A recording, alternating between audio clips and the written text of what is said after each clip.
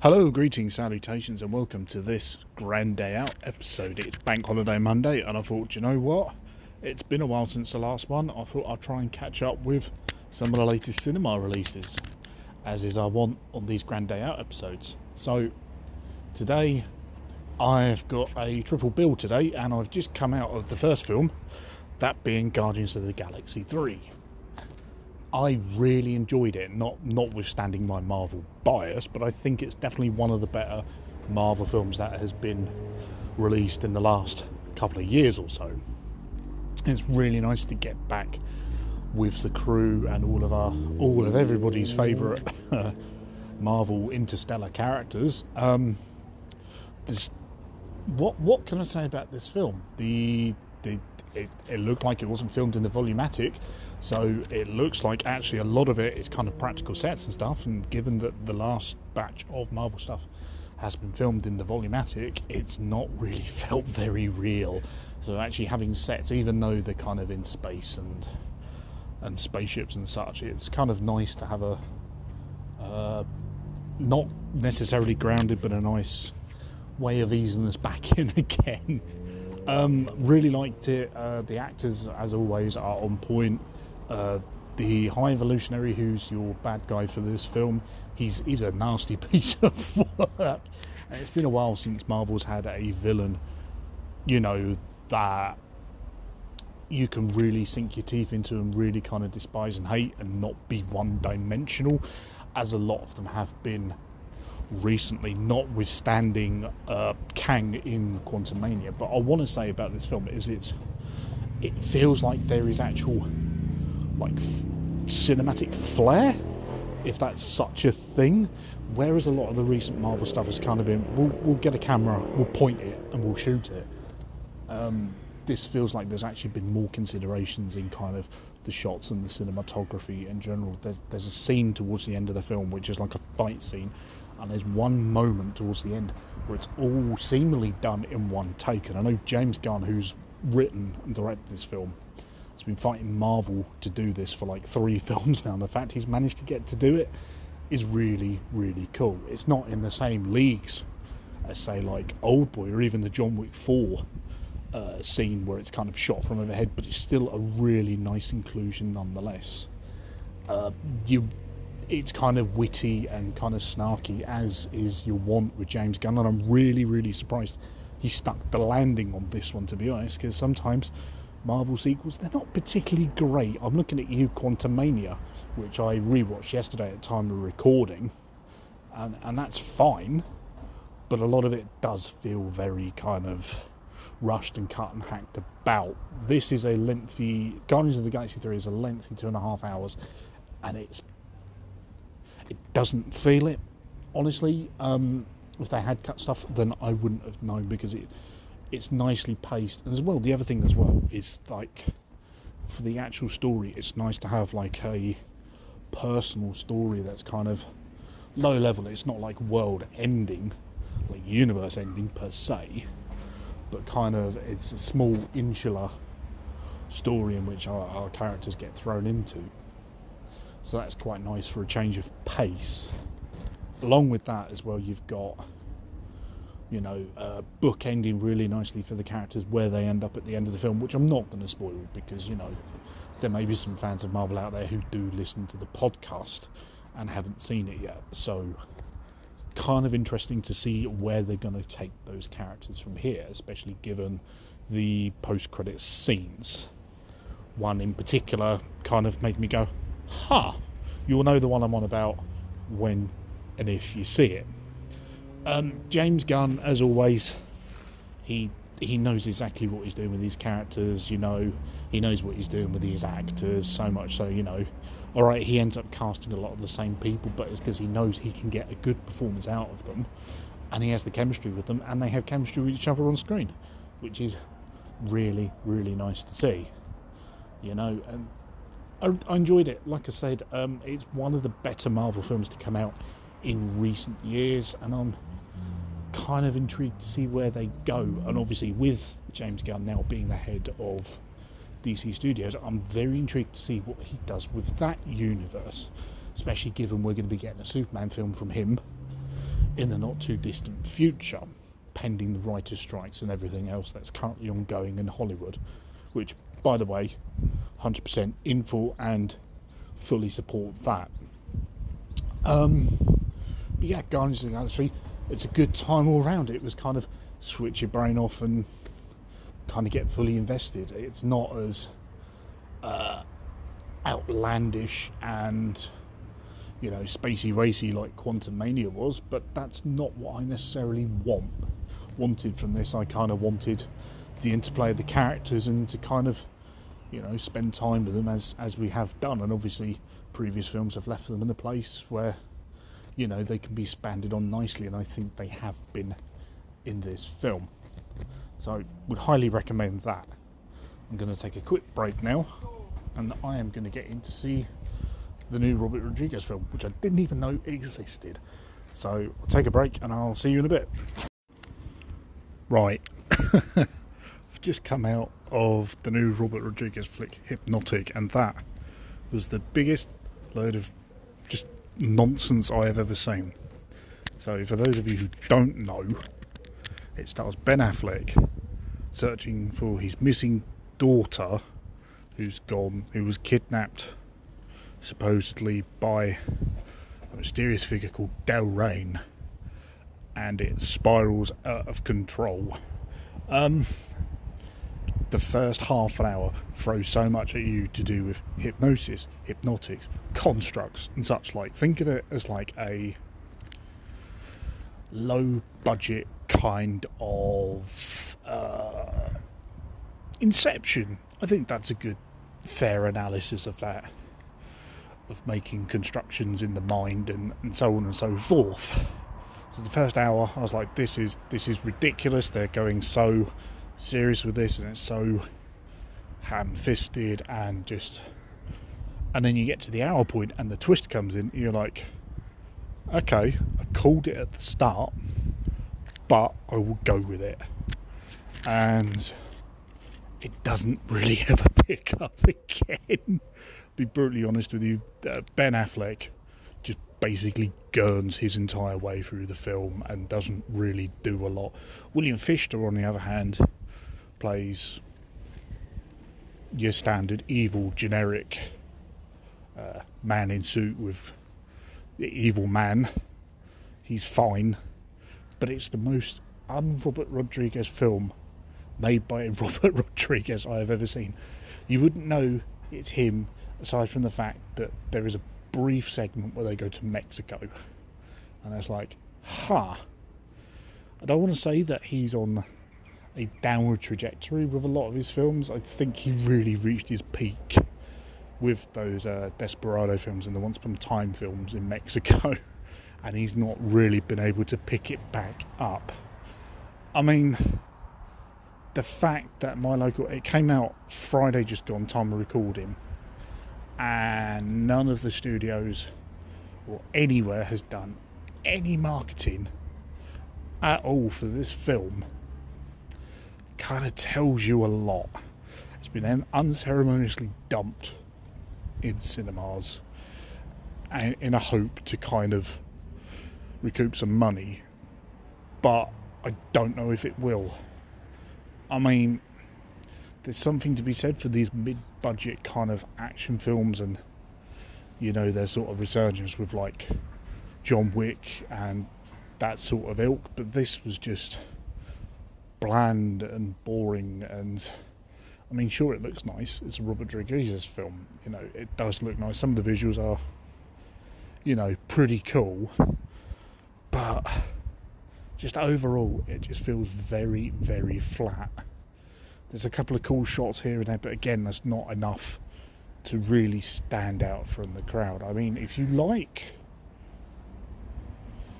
a quote-unquote high concept thing, this might be your bag, but I doubt it highly, because honestly, it just doesn't have anything there to keep you gripped. I spent the majority of the film rolling my eyes, as Matt will probably attest to this, sighing and moaning, because I knew how ridiculous. They try and do this really absolutely balmy lunacy story, but try and play it so straight it's ridiculous. You either go with that kind of story, you either go full tilt mental with it, or you just don't bother. I mean, the dialogue is really really bad. Like, I called a lot of what was going to happen before it happened. The dialogue between the characters is very predictable, very cliche ridden, and yeah. I mean, it was nice to see something different aside from Smashy on the big screen,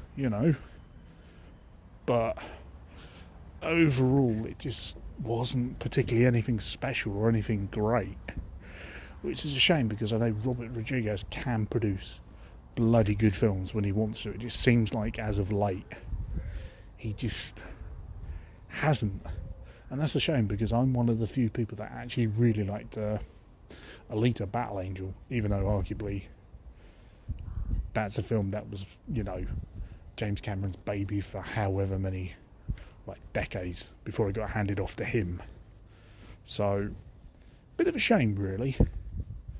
So, I think now I'm going to take another break and I am going to go see a film I know literally nothing about. It's been unceremoniously dumped in cinemas. So, I'll see you in a few. Okay, and we're now back home. Hence the change in sound quality. So, just got home from my big grand day out. See what I did there? Yeah. You shut up. You come up with a good title for these episodes, alright? Anyway, so just got back and I've just come out of seeing Sisu, or Sisu, S-I-S-U. Not quite sure how it's pronounced, but from what I can gather from reading up online, it's originally a Finnish film that was picked up for worldwide distribution by Sony. And what this is basically, to give you a very brief synopsis, a Finnish gold miner finds the find of his life in rural Finland. He then tries to make his way back to town with his massive haul, but then runs across a group of evil, nasty Nazis who are on the way home, because it's 1944, on the way back to Germany, because they're losing the war, and basically these chaps have a fight. Yeah, I can't really say a lot else about it, to be honest. It reminds me a lot. It's a very 80s plot premise in that they discover along the way that he's actually an I think they say he's an ex-commando with the Finnish army and took down 500 Russians, which I believe is actually based on a true story, except it's with a sniper. But, like I say, it's a very 80s plot, covering those 80s cliche where they go, oh my god, he's actually a trained ex-SAS SEAL or whatever, but it's made with modern sensibilities. And this was a bloody great time. So I didn't realise at the time as well. I was only reading up on it later. The director, whose name escapes me now, can't remember, he actually directed the Rare Exports, a Christmas film back in 2010, which I haven't seen, but I'm very aware of. And it's definitely going to make me going to go back and watch that this year. Because my word, this film is so violent and so gory. You've got literal knives going through heads. There's a moment in a minefield, which I won't spoil if you've not seen any of the trailers, but it is one of the most ridiculous things I have ever seen. There is literal body parts flying everywhere. I had a complete blast with this, if you excuse the pun, because while it is extremely hyper-violent and over-the-top, it kind of took me back to the old days, like I say, of 80s cinema and the action hero. It's very influenced by obviously the more modern takes on action cinema, but it's got such an 80s feel to it. It's kind of impressive. As well, the film is split up into several chapters and they kind of flash up on the screen and they're kind of like yellow and red writing, kind of a bit like the Reservoir, no, not Reservoir, Pulp Fiction kind of logo, a bit like that. So it's a very exploitation-y kind of feeling to it as well. So it would fit right at home on a 1980s VHS cassette as well.